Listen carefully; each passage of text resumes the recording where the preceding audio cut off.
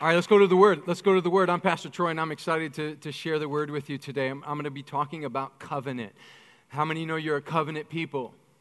You know that? All right, good. You're a covenant people, and He's a covenant God. Jeremiah 31, verse 31, we'll read from there. Behold, the days are coming, says the Lord, when I will make a new covenant with the house of Israel. It's important to note that when this was stated, they were in the old covenant. So there's a new covenant and there's an old covenant. And God says in Jeremiah, I'm going to make a new covenant with the house of Israel and with the house of Judah, not according to the covenant that I made with their fathers in that day, in the day that I took them by the hand to lead them out of the land of Egypt. My covenant which they broke. Everybody say, I broke it. Come on, I broke it. It's okay. I broke it too. You broke it. We all broke it. My covenant which they broke, though I was a husband to them, says the Lord. But this is the covenant that I will make with the house of Israel after those days, says the Lord. I will put my law in their mind, and I'll write it on their heart. And I will be their God, and they shall be my people. He said, I'm going to be your God. You're going to be my people. How are we going to do this? Covenant.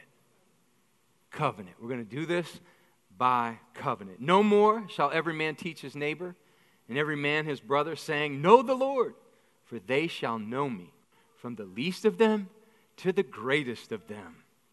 From the least of them to the greatest of them, says the Lord. For I will forgive their iniquity and their sin. I will remember no more. Let's pray. Father, thank you for your word. As it goes forward, it brings light, revelation. It brings transformation. It encourages, corrects. Thank you for the word. I open my heart to it now. I pray that the preaching and teaching of your word would not be with the eloquence of speech, but rather a demonstration of the Spirit's power. We need it now in Jesus' name. Amen. I'm going to encourage you as covenant people to never surrender a covenant for a contract. Never surrender a covenant for a contract. A covenant, you see, by covenant, the walls of Jericho fell. By covenant, blind eyes were opened. By covenant, barren wombs received children. By covenant, the mouths of lions were closed. By covenant, Peter walked on water. By covenant, the Red Sea parted. By covenant, the children of Israel walked out of Egypt rich. Formerly enslaved, walked out by covenant, walked out with and plundered the enemy. I often hear, why are you sitting by yourself, homie? Somebody come sit with my man. Like, they got to sit. We don't let people sit alone at church on the North Coast. Somebody come sit with him or you go sit with somebody else. No? You want to sit with me? Somebody's got to sit with. Thank you, man. My man's just sitting there all by himself. That's not covenant. I'm preaching on covenant. My man's sitting there all by himself. I often hear Christians use the word when they talk about Christ and atonement. And they reference it in terms of a contract. Have you ever been in a bad contract? So I'm going to encourage you never to reference the work of Christ to a contract. I have in my hand a few contracts here. They're literal contracts. We have these contracts. We have one for the Wyndham, we got to put a down payment of $1,250 down by a certain amount, by a certain day, and gives us so many space, gives us such space. Then we got another one for $10,000. This contract states that the down payment is due yesterday. We already failed in that contract. I got another one here for this one. Oh, this one's interesting. Yeah, this one's got to do with taxes. Taxes with the attorney.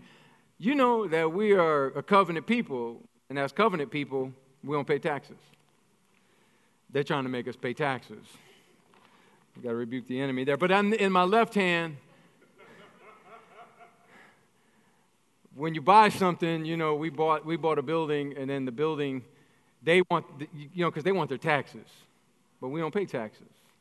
But they still tried to charge us, you know.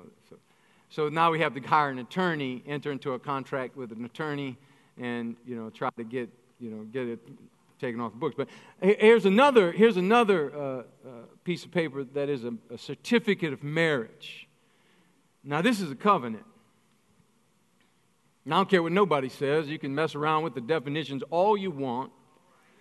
Marriage always was, is, and always will be a covenant. You can go where you want for it, but it's not a contract. It's a covenant. It's a covenant. Now, a covenant is defined like this. A covenant is a sworn agreement by oath. It's a sworn agreement by oath associated with the cutting and the spilling of blood. So a covenant, say I'm a covenant person. Yep, you're a covenant person. So a covenant, the strength of your covenant is the Word of God and the blood spilled. God always, in all of the, I'm going to teach a little bit today, and then, so you got to, I need you to strap in, because I'm going to share a lot of word with you. So all of the covenants of the Old Testament, all of them, there are four majors, but there are a number of other covenants, but the four major covenants, the Noahic, the Abrahamic, the Mosaic, and the Davidic, all of these covenants, all of them, contained a promise from God by His Word and the cutting and the spilling of blood. Every one of them. And all of them, every covenant in the Old Testament, in the Old Covenant, is a shadow, a foretelling of the blood covenant of Jesus with His people. All of it. All of it is just all of its types and shadows, and this is what it's like. So it's important to know that every covenant has these three components. They're relational. Every covenant from God was relational. Remember Abraham. What did God say to Abraham? He said, well, I can't hide what I'm doing from Abraham. I have to tell him. Why? Because I'm in a relationship with Abraham. It's relational. So a covenant is relational. A covenant you have a relationship. It's personal. It's very personal. So when you're in a covenant, there's nothing sterile about it. You can't remove yourself from it. If you're in a covenant with somebody, it's messy, it's hard, it's testing, it's not easy, it's very personal. So it's hard for you to remove yourself it's personal. When God's in a covenant with His people, you can see that all through the Bible, the covenant was personal. And the last component is it's sacrificial. So in a covenant, the power of a covenant is the word spoken. We share a word. In a covenant, our word is good. I give you my word, you give me your word. That used to mean something. Loyalty's gone, but the power of covenant says, if I give you my word, Jeremy, if I give you my word, you could take it to the bank. Because before I fail on my word, I'll die. That's the power of covenant. Before I fail on my word, I'll die. Power of covenant is sacrificial. So it's personal, it's relational, sacrificial. Every covenant ever is personal, relational, sacrificial. Ask yourself, do you have covenants or contracts? Come on with me. Do you have a covenant marriage or do you have a contract for marriage? Do you have covenant relationships with your family or do you have contractual relationships with your family? Do you have covenant relationship with your friends or do you have contracts with your friends? You are, and I will remind you, you are not a contracted people, you are a covenant people. God did not contract people to fulfill his assignment to. We didn't enter into a contract with God, we entered into a covenant with God. And when we entered into a covenant with God, what we said was, God's word is our truth. The proof of God's word is our truth, is that he spilled his blood to prove it. So you can see how you could be confused when we as God's covenant people treat our covenants like contracts. Contracts, you see, if you ever been in a bad contract? And you had to pay a certain amount of interest because you was dumb? And you signed that contract being as dumb as you was. I remember the first time we first bought a house, man, I wanted to go back and beat somebody up. After I learned a few things, I was mad at some folks. You know what I'm saying? I was mad at some folks. You let me, this is where Nehemiah 5 comes in. You let me make that contract? And God got mad because the children of Israel were making contracts and exacting usury from God's people. He got mad at it. God doesn't like when we treat a covenant like a contract. He said, no, you're covenant people. Covenants are eternal. They're eternal. I just want us all to know that marriage is forever. It doesn't matter.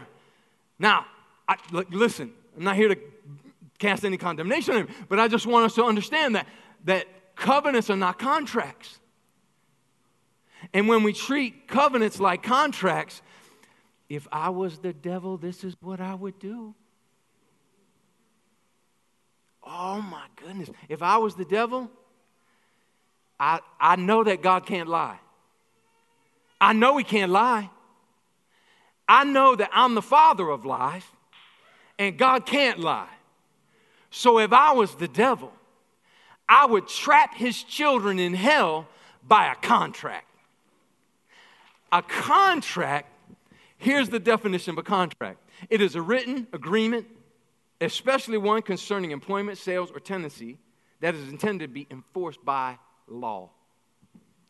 So if I was the devil, and I know that God can't lie, and if God said the soul that sins shall surely die, if God said the wages of sin is death, then here's what I would do.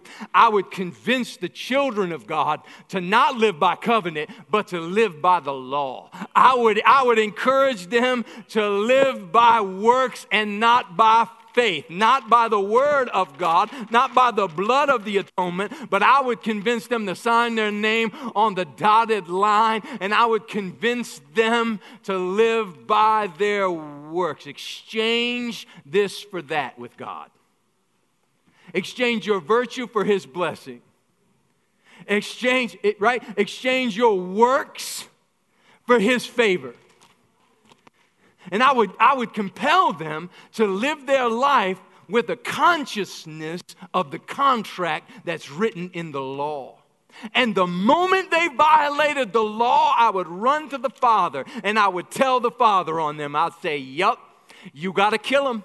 You have to go kill them. You cannot. You said the soul that sinned shall surely die. They want to live by the word. They want to live by the contract, so they must die. You go kill them. I don't even have to kill them. You got to kill them because you're the one that said that the soul that sinned shall surely die, so go get them.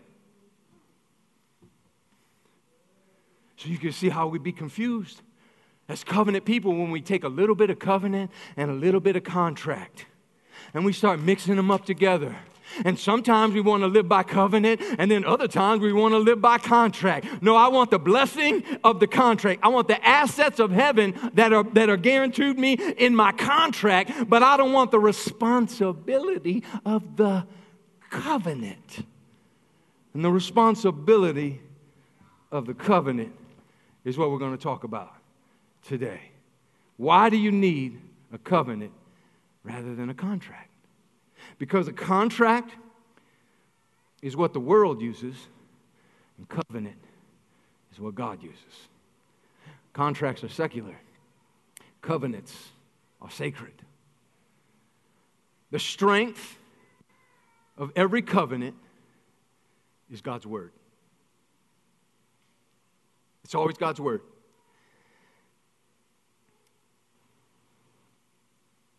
So remember, a covenant is an oath sworn. It's a word from God, sworn. Here's what the Bible says. Matthew 24:35. What does it say? Heaven and earth will pass away, but what? Wait a minute. What's God say? Heaven and earth will pass away, but my word is stronger than heaven and earth. So your covenant, the covenant that we have, is in His word, His oath. He swore an oath, and He said, heaven and earth will pass away. If you think the tide of the earth is strong, if you think the wave of the ocean is strong, it's nothing compared to the strength of my word over your life. The strength of my word is a more powerful force than anything the earth can produce. The strength of my word is more powerful than the thing you call heaven. All that you can imagine about heaven, my word is stronger than that. That's how strong God's covenant is to you. Now watch this. Numbers 23:19, what does it say? God's not a man that He should lie, nor the Son of Man. So what does it tell us? God can't lie. God cannot lie. He's not like you. He's not like me. He doesn't enter into a covenant with you, with His word promise, and not follow through. How many of us have had somebody give us their word and fail us? Somebody, you could raise your hand and you could say, that's me. Yep, every one of us have our words fail. Our ability fails, but God's word cannot fail. John 1:14. Now here's where it gets. Now hold on to your seat. I'm gonna mess with your theology just a little bit. It says that Jesus, here in a reference to Jesus, it says the word became what? Hold. What did the word become? Okay. When I was dating my wife before we got married, I would go get her cards. There was these special kind of cards, and I would write in these cards. I'm not a words person, so the images mattered more than the words to me. But there would be words that I would write in those cards. There were very few. So if you're gonna give me a card, don't get the wordy ones. Just get a good image, right? A lot of people give me cards and they write it, and I'm like, oh man, that's a lot to read. You know what I mean? You know what I mean? You ever get a text message? You're like, dog, son, you should have wrote a book, man. Like this. I ain't got no, I'm trying to watch YouTube right now. This is too much, So she gave me a bunch of these. I got her a bunch of cards. Now, the other day I was going through looking for something, and I went on her side of the bed, and I opened a drawer, and a bunch of those cards was in there. But when we got married, see, the cards became the person when we got married. When we entered into a covenant, the Logos became the lover. When you entered into a covenant with Jesus, He became flesh. It's important that you know this because there's nothing more dangerous than a Christian that knows the Logos but not Jesus in the flesh. There's nothing more terrifying than a Christian that can cut you deep with his word but not know his character, not know his person, not be deeply acquainted with who he really is in the flesh. And you look at me and you say, I don't know if I know him like that, but I know him in the Logos. I want you to know that the letter became your lover. He took away the power of the letter to condemn you by becoming the Word made flesh. You know what He did? He made it impossible for you and I to live by a contract that brings death. He became the law personified and then married you and said, if you're going to be married to me, it's not enough that you read my letters that I wrote you.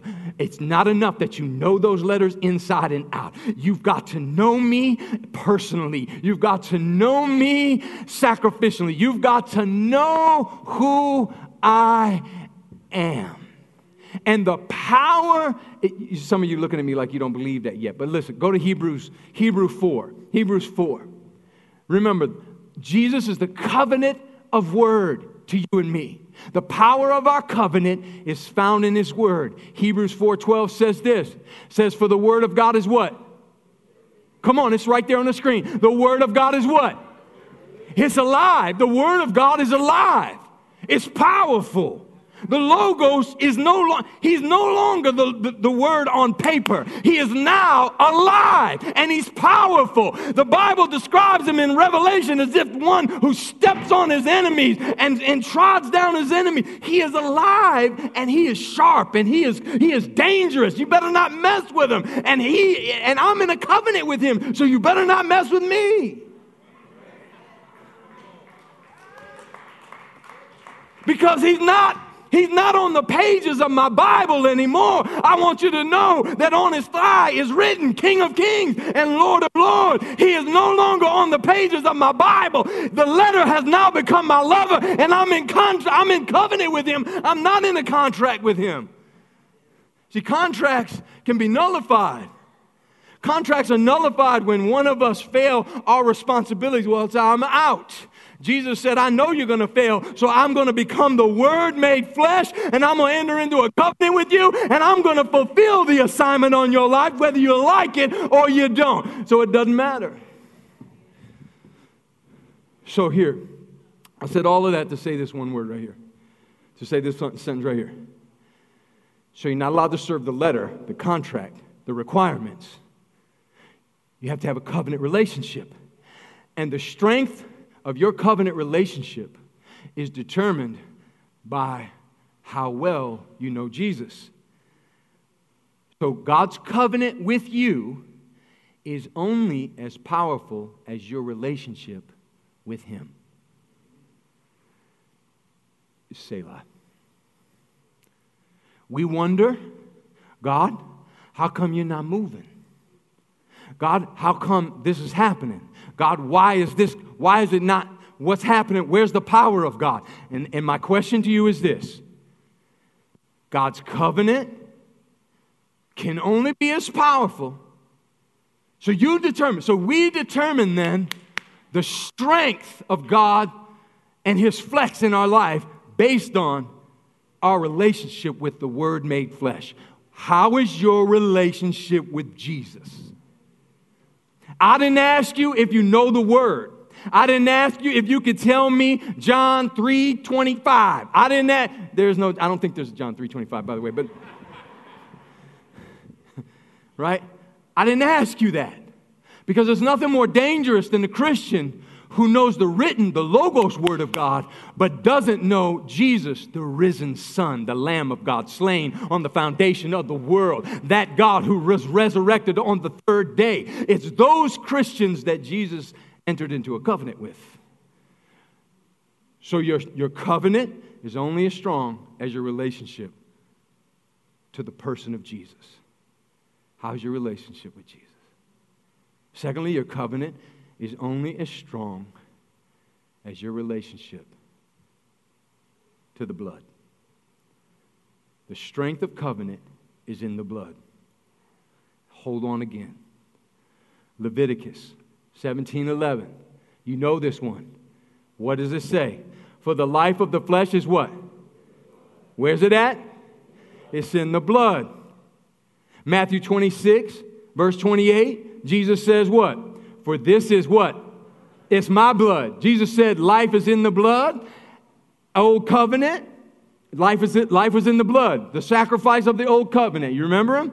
So the strength of the covenant, listen to me, write this down. The shelf life of the blood is limited. Of the old covenant. Right? In the old covenant, David would take 6 steps. Something had to die. Listen to me. In the old covenant, you couldn't even, you think worship up here is hard. David took 6 steps, stopped, killed a lamb. All right, pick it up. Let's do it. 6 more, stop. Kill a lamb, pick it up, let's go. 6 more steps. Why? In order to carry the presence of God in a box. And not even the full presence. It couldn't have been the full presence of God. Couldn't have been the full presence of God. Because if it was the full presence of God, then Jesus wouldn't have had to die and cleanse heaven. I'll get to that in a minute. Moses, right, in the sacrificial system, talks about the high priest. What did he say? The high priest, the blood from the high priest only lasted about 12 hours. In the Passover, we see that you take the blood and you put it on the house, and then you get in, and the death angel's going to, what, pass over? About 12 hours. The sacrificial system said the high priest only went in once a year to make atonement. And when he went in, he went one time. So one day, so the blood of bulls and goats lasted what? About one day? The blood of bulls and goats lasted about one day. But it says of Jesus, when he went in, it was once and for all. So there's a couple things I want to make clear here. So the blood doesn't have to be shed every year, every day, every experience. The blood only has to be shed once. The power of Jesus' blood is so powerful that it's a one and done situation. But the power of that blood requires application. He paid for it once, but you got to apply it every day. Every day it has to be put on. Every day you have to have a relationship with the bloody Savior, that the Lamb of God that took away the sins of the world. Hebrews, let me just read a few scriptures for you. Hebrews 10, verse 4 says, for it is not possible that the blood of bulls and goats could take away sin. So it's not possible. Hebrews 9, 7-9. But into the second part of the high priest went alone once a year, not with blood, which he offered for himself and for the people's sins committed in ignorance, the Holy Spirit indicating this, that the way into the holiest of all was not yet made manifest while the tabernacle was still standing. So what that's saying is, the blood, the Holy Spirit was letting us know that the blood of the bulls and the goats, it wore off. But the strength of your covenant is not in the blood of bulls and goats. The strength of your covenant is in the blood of Jesus. We see this with Cain and Abel.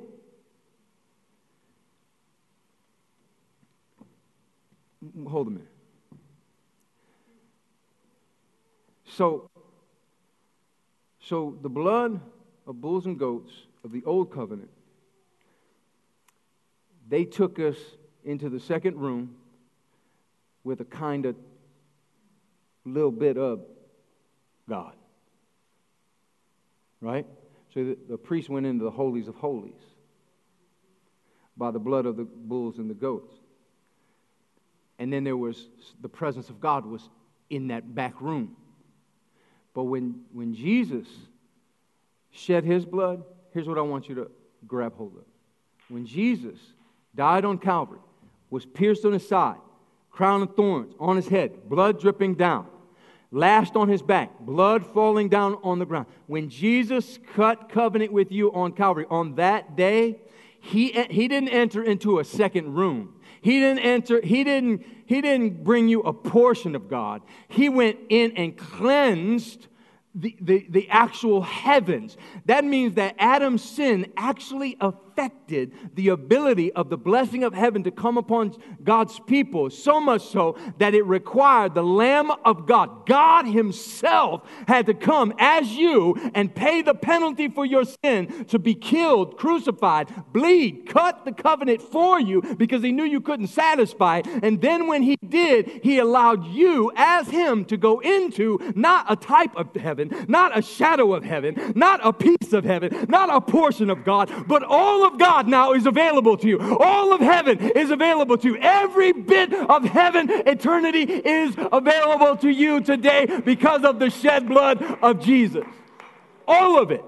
Not a type of it, not a piece of it, not a shadow, not like a little bit. All of heaven is now available to you. That's the power of your covenant. And you want to give that up for a contract? I don't want a contract. I want a covenant. Cain and Abel. We'll talk about Cain and Abel for a second, and then I'll share with you a funny story. Cain and Abel. Cain comes to God, brings God what? Some potatoes. He brings him some potatoes. He brings him some lettuce, some cucumbers, some good stuff. He brings it to him, and he's got a whole harvest of stuff. He brings it to God, and he says, God, look at my sacrifice that I bring to you. Abel, his brother, brings a lamb before God and says, and murders the lamb in front of God and spills the blood of the lamb. If I'm Cain, I'm sitting there looking at that going, man, that's terrible, God. I know I got it more than you. But God looks at it and says, that's the best you can do. But the best you can do can't satisfy the requirement contract that the devil holds me accountable to in the written word. The written word requires that blood be spilled to pay for the penalty of death, sin. In order to pay for sin, blood must be shed. Not lettuce.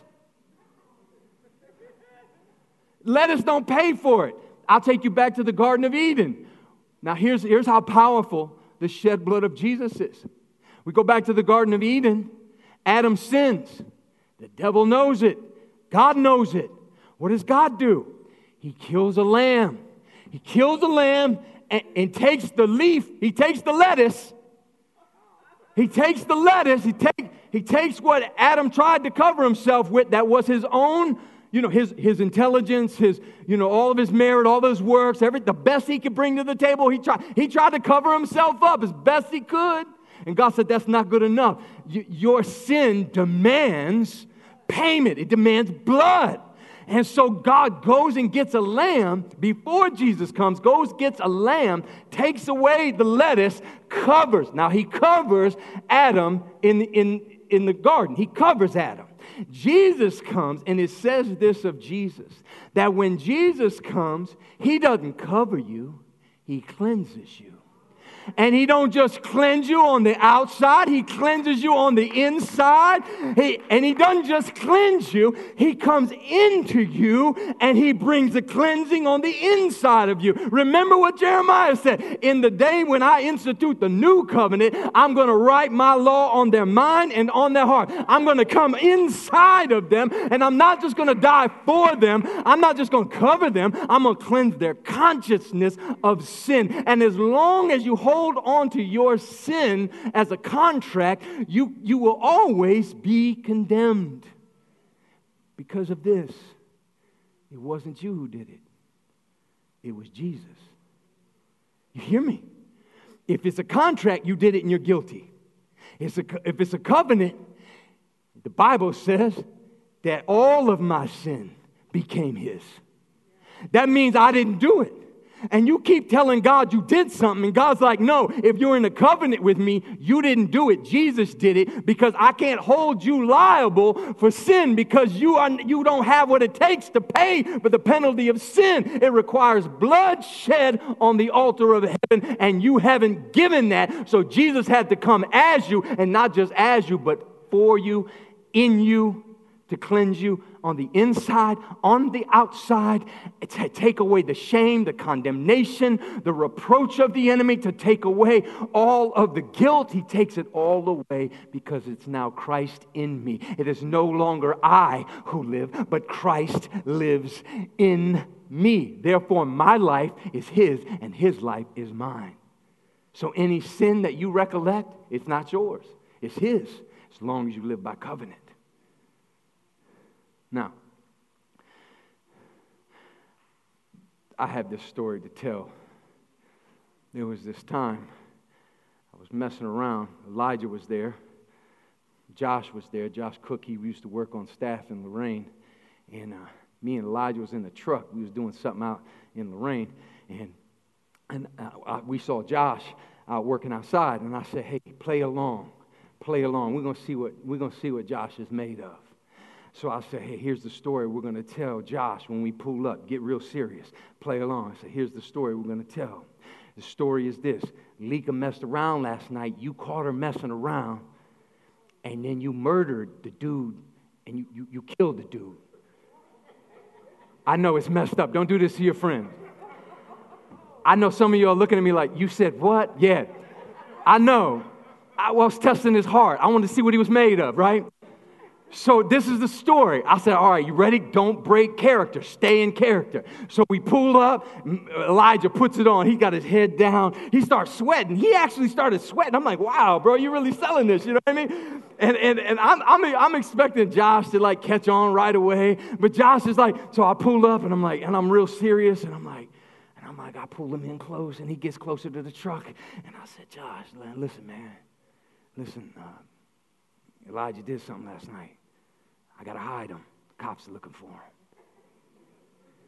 This dude did not break. He looked back at me. He said, follow me.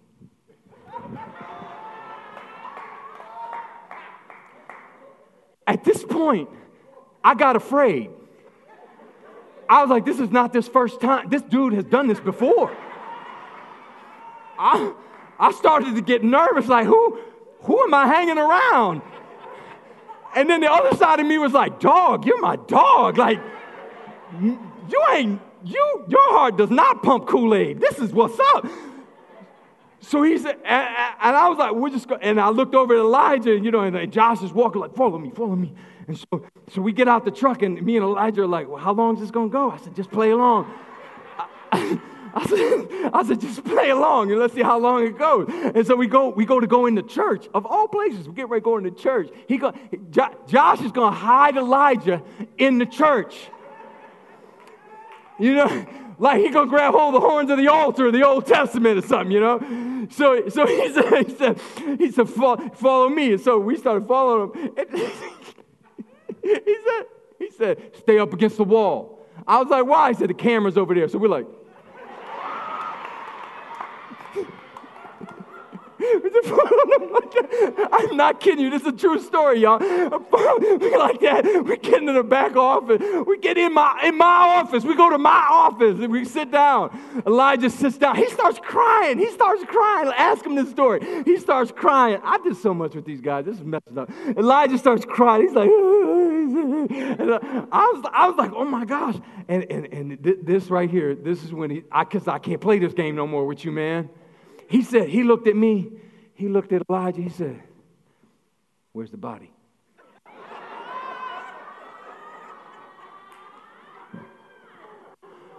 I was like, I'm done, man. I ain't playing this game with you. Where's the body? He said, where the body? I said, man, how many bodies you done buried, brother? After that, I ain't mess with Josh no more. We was cool forever. Like, what's up, my man? No more messing around with Josh. Here's the point of that story. Josh was willing to cover it up. Josh was willing to go as far as he could to cover it up. But there was no way to cleanse it. You see, you could try to cover it up as best you can, but the only one that can cleanse your conscience of sin, of condemnation, of shame is Jesus. If you got yourself a Josh, just count yourself lucky. You know what I mean? Just, hey, God, if you got somebody that's willing to hide the bodies, good for you. But I need somebody like Jesus that could take away the condemnation, the shame. I don't want to be guilty of it. I don't want to cover it up. I want to be set free and liberated from the sin. Amen? Come on, give a hand to Jesus.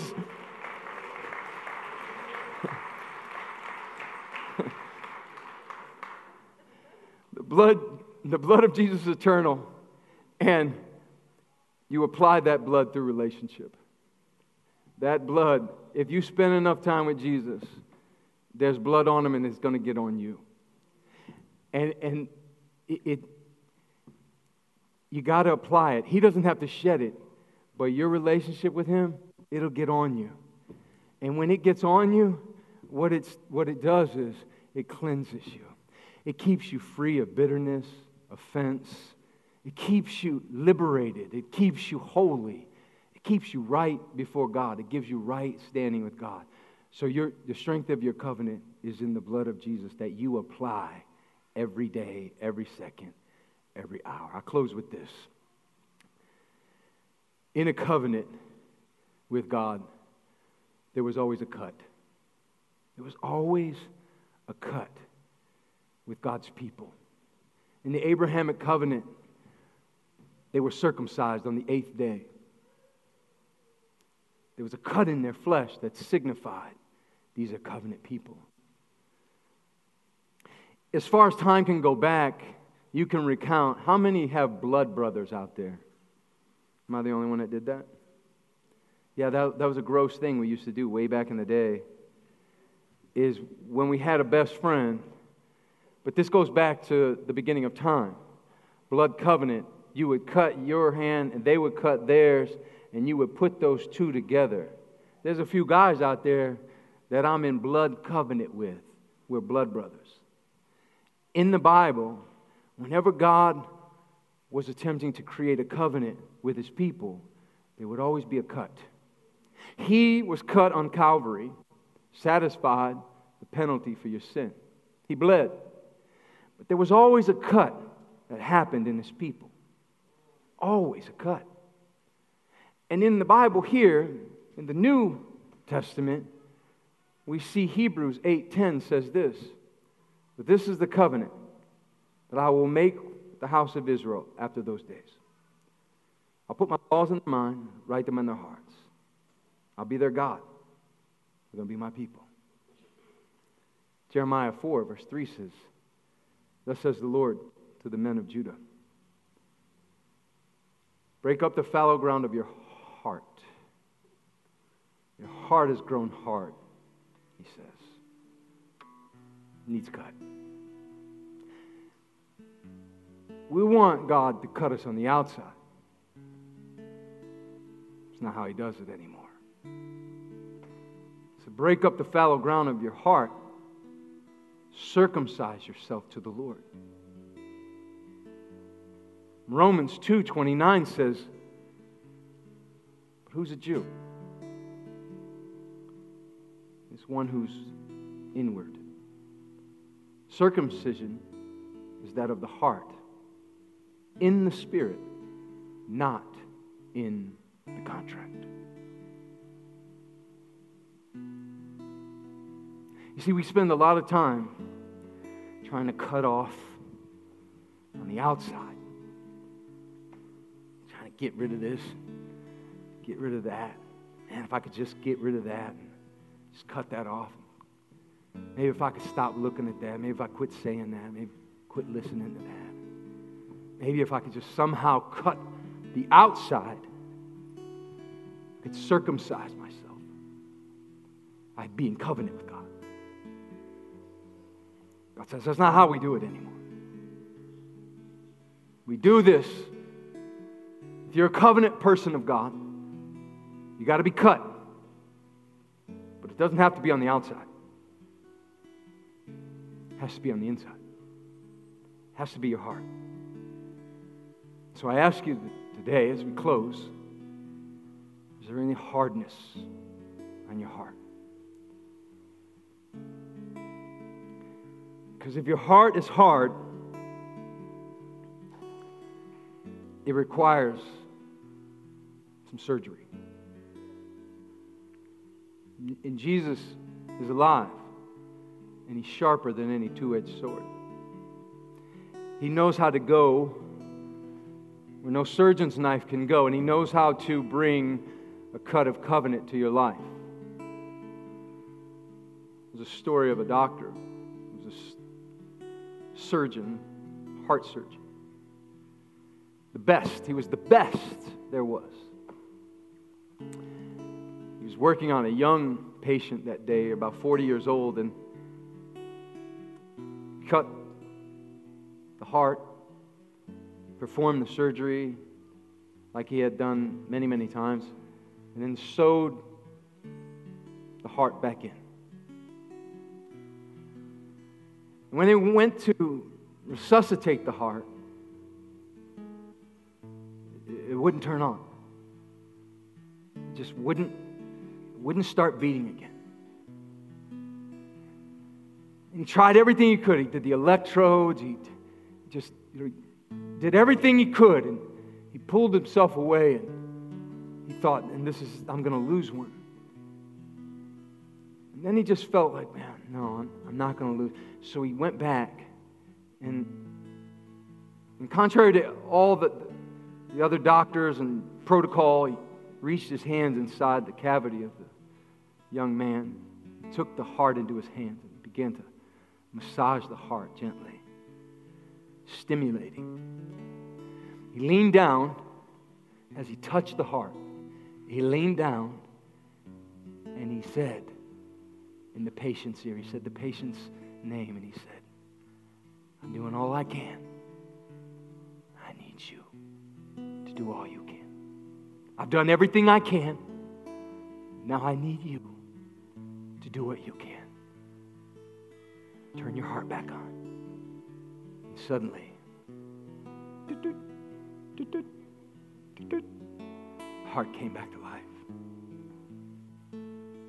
God's done everything He could. He didn't just come for you. It was you on Calvary's Hill. You were crucified. You died. God did it for you. He didn't require you to do it. He did it. He's done all He can do. Now He's saying, do you want covenant with me? And if you want covenant with me, you're going to have to let me cut your heart. Because I see what you can't. I see what others can. I know what's in there, and I know it requires circumcision. There's some stuff on your heart, because out of the heart flow the issues of your life. The stuff that's broken your life is because of your heart. And your heart requires the touch of heaven and the cut of God. It requires a covenant with God. Every head bowed, every eye closed. You say, I need a covenant with God. I gotta have the covenant. Jesus, right now, if you're in this room and you need the touch of Jesus on your heart, just take your hands and lift them to heaven. Don't look around. Just close your eyes. This is a sacred moment with just you and God. And say, God, Jesus, you are covenant King and Savior. You are the letter become lover to me. Cut my heart.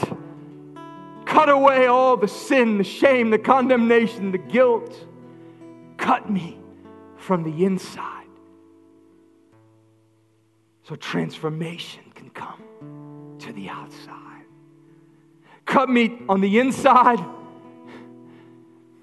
so I can become everything you've called me to be on the outside. People of God, you are covenant people of God. God has done all He can.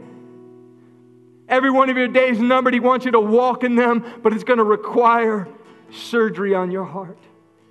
Cut me, God, like only you can. I give my life to you. If you're here watching online, you've never given your heart to Christ, pray this prayer with me. Lord Jesus, I ask you to forgive me of my sin. Come into my heart and make me brand new. I want to live for you. I want to cut a covenant with you. I give you my life. Take it now. Destroy the works of the devil. I give you praise. In Jesus' name, amen. Come on, let's stand to our feet. Altar ministers are going to make their way forward. If you're here today and you need prayer,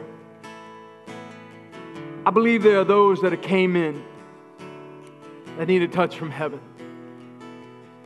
You need a miracle in your life. Well, He's a miracle working God.